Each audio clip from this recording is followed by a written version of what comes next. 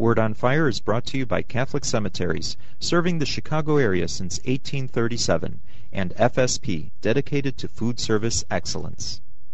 This is Cardinal Francis George, and I invite you to join me for the next few minutes to reflect with Father Robert Barron on the Word of God, which is the Word on Fire. Father Barron will challenge us to open our hearts to the Word on Fire, which is God's word of love for each of us. If our hearts are open, the Lord can change and transform us so that we might speak with love about the one who is love. The Archdiocese of Chicago, through the generosity of Sacred Heart Parish in Winnetka, now presents the Word on Fire. Peace be with you. Friends, our feast day for today is the feast of Corpus Christi, the body of Christ. But I want to focus today on the blood of Christ, because the feast really is about both body and blood. And frankly, the readings the Church proposes for us are dripping in blood. Listen to a little bit now from the first reading from the book of Exodus. Moses has just received ordinances from the Lord, and he wants to seal the people now in this covenant. Having sent certain young men of the Israelites to offer holocausts and sacrifice young bulls as peace offerings to the Lord, Moses took half of the blood, put it in large bowls. The other half he splashed on the altar. Taking the book of the covenant, he read it aloud to the people, who answered, "All the Lord has said, we will heed and do."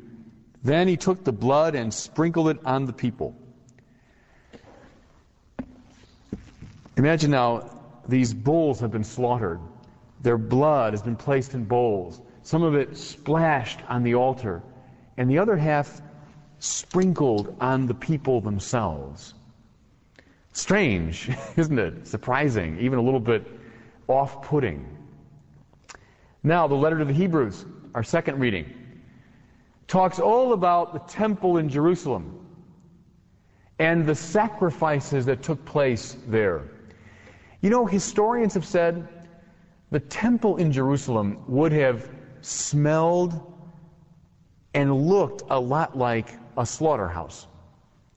People bringing, by the thousands, animals to be sacrificed. In fact, so many were being sacrificed that at the height of the holy seasons, blood was carried out of the temple by these great sluices. Extraordinary, isn't it? The place was a slaughterhouse. Blood pouring out of it, literally. The author of the letter to the Hebrews says that Jesus is the perfect and final sacrifice. The perfect and final priest. The perfect and final victim. Then in the gospel reading from the Gospel of Mark, Jesus, the night before he dies, takes a cup. Here's what he says: "This is my blood, the blood of the covenant, to be poured out on behalf of many." Blood sprinkled on the people. Blood running out of a temple. Jesus giving his disciples and us his very blood to drink. Strange stuff, isn't it? But until we move into this world where blood sacrifice was a central practice, we will not understand what these readings are about. And I know it's hard for us. You know, I'm from the suburbs. I've never seen an animal killed. If I did, I'd probably be shocked. And if I knew an animal was being slaughtered for religious reasons, I'd probably be not only shocked, but morally repulsed. Most of us would. This world is so alien to us, so strange. What's going on? How can we move into it? And why does the Church propose to us these odd readings and this odd feast of the body and blood of Christ? Well, in the ancient world, sacrifice was essential to religious practice, and especially for the Jews. There were two basic forms. One was a sacrifice of first fruits. What this meant was, at harvest time especially, you would take the first fruits or the finest fruits of your harvest, grain or whatever it was, grapes, and you would offer it up as a burnt offering to God. It was a gesture of gratitude. Lord, we will take this tiny portion of your creation. We will offer it back to you as a sign that we know all of our harvest, all of our lives, everything we've got is a gift from you. And so the sacrifice was a gesture of gratitude to God. There was, however, another type of sacrifice, the one being alluded to in the book of Exodus.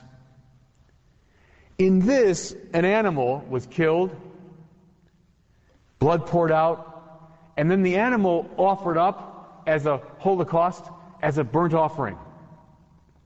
Now why? Here the focus was not so much on gratitude, but on penitence. The deep conviction that something has gone wrong in our relationship to God. Because of our sin, because of our cruelty, because of our selfishness, something's gone wrong in our relationship to God. And so what do? We take this precious thing, especially now for ancient peoples. They're still important for us, of course, animals. We wouldn't live without them. But especially for ancient peoples. What these animals meant was life. Life. So you take one, and you kill it, you offer it, and then you send it up to God as a burnt offering. It's a gesture of repentance. Lord, accept this precious gift of mine, which I'm sacrificing. I could use it for my own purposes, but I'm sacrificing it to you as a gesture of penitence, that it might set right what has gone wrong between the two of us. The idea here is that God is angered by sin.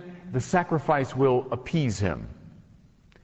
Now, as I mentioned, the temple in Jerusalem, year-round, but especially at the high holy days, the high feasts, was a place where this happened all the time. People would bring an animal to the temple, they'd buy an animal, and then the priest would sacrifice it as a sign of reparation. This is the world of meaning that these readings presume. The world of meaning taken for granted by Jews of Jesus' time. What's the author of the letter to the Hebrews telling us? He's saying, you know this practice of ours, this temple sacrifice, which is everything, which is the core of our religious life, the means by which we reestablish our connection to God. You know all that? Sure, people would say.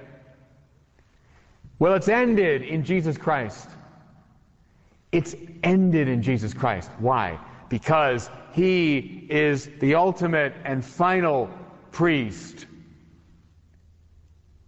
He is the ultimate and final sacrifice.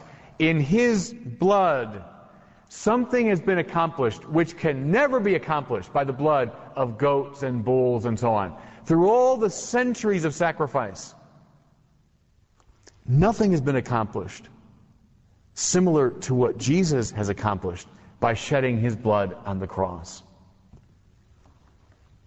And now listen again to those words from the Gospel of Mark.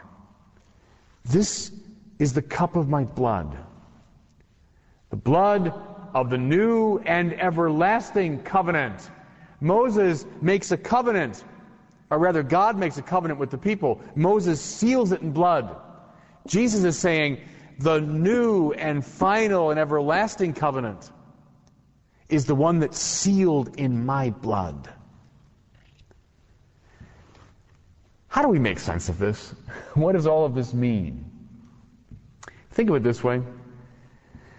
The assumption behind all this sacrificial language is that God is angry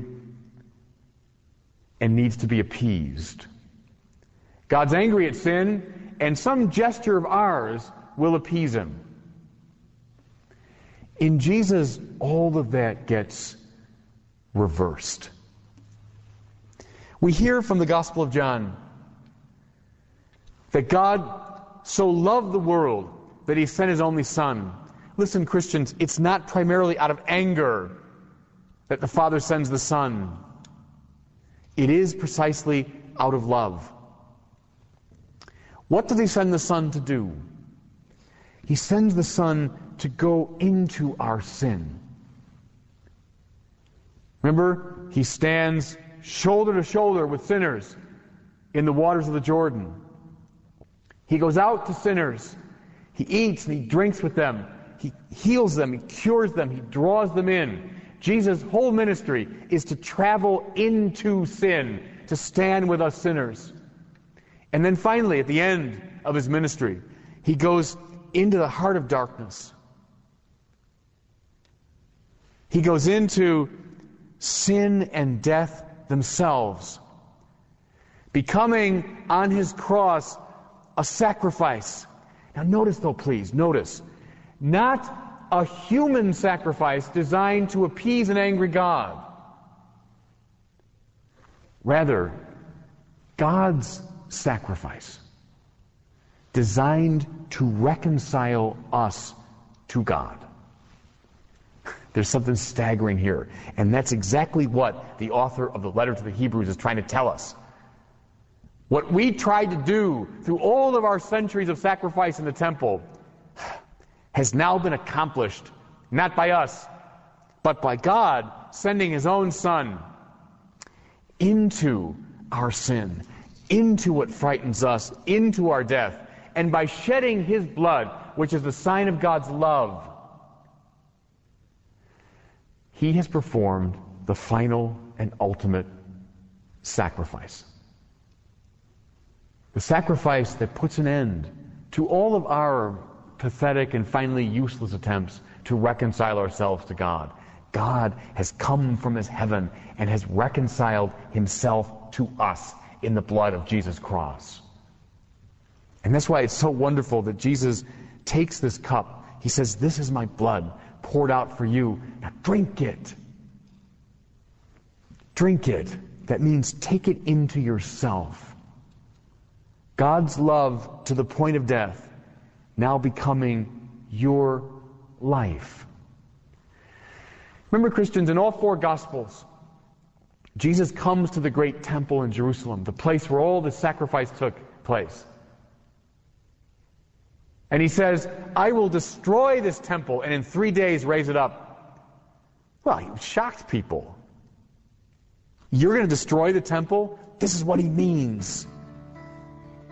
I will destroy, I will render useless this whole practice of offering sacrifice to God, because now I am the final sacrifice. My blood is where you find salvation.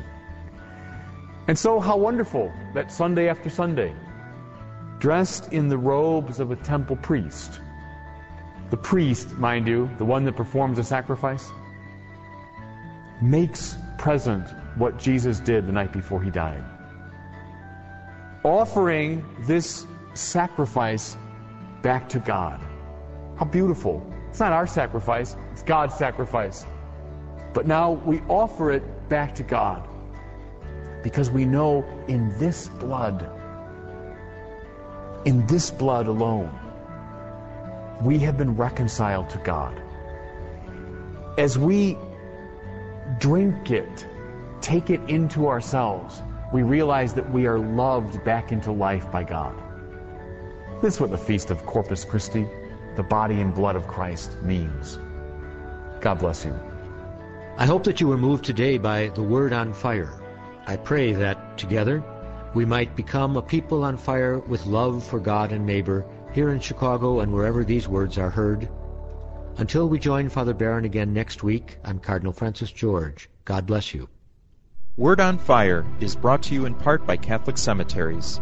Most interment arrangements at the 42 Archdiocese of Chicago cemeteries are made through a pre-need plan. Your thoughtful planning today is economically prudent and contributes to peace of mind for you and your loved ones. Catholic Cemeteries counselors are available at your convenience. For more information, call 708-449-6100. Catholic Cemeteries, serving the Catholic community since 1837.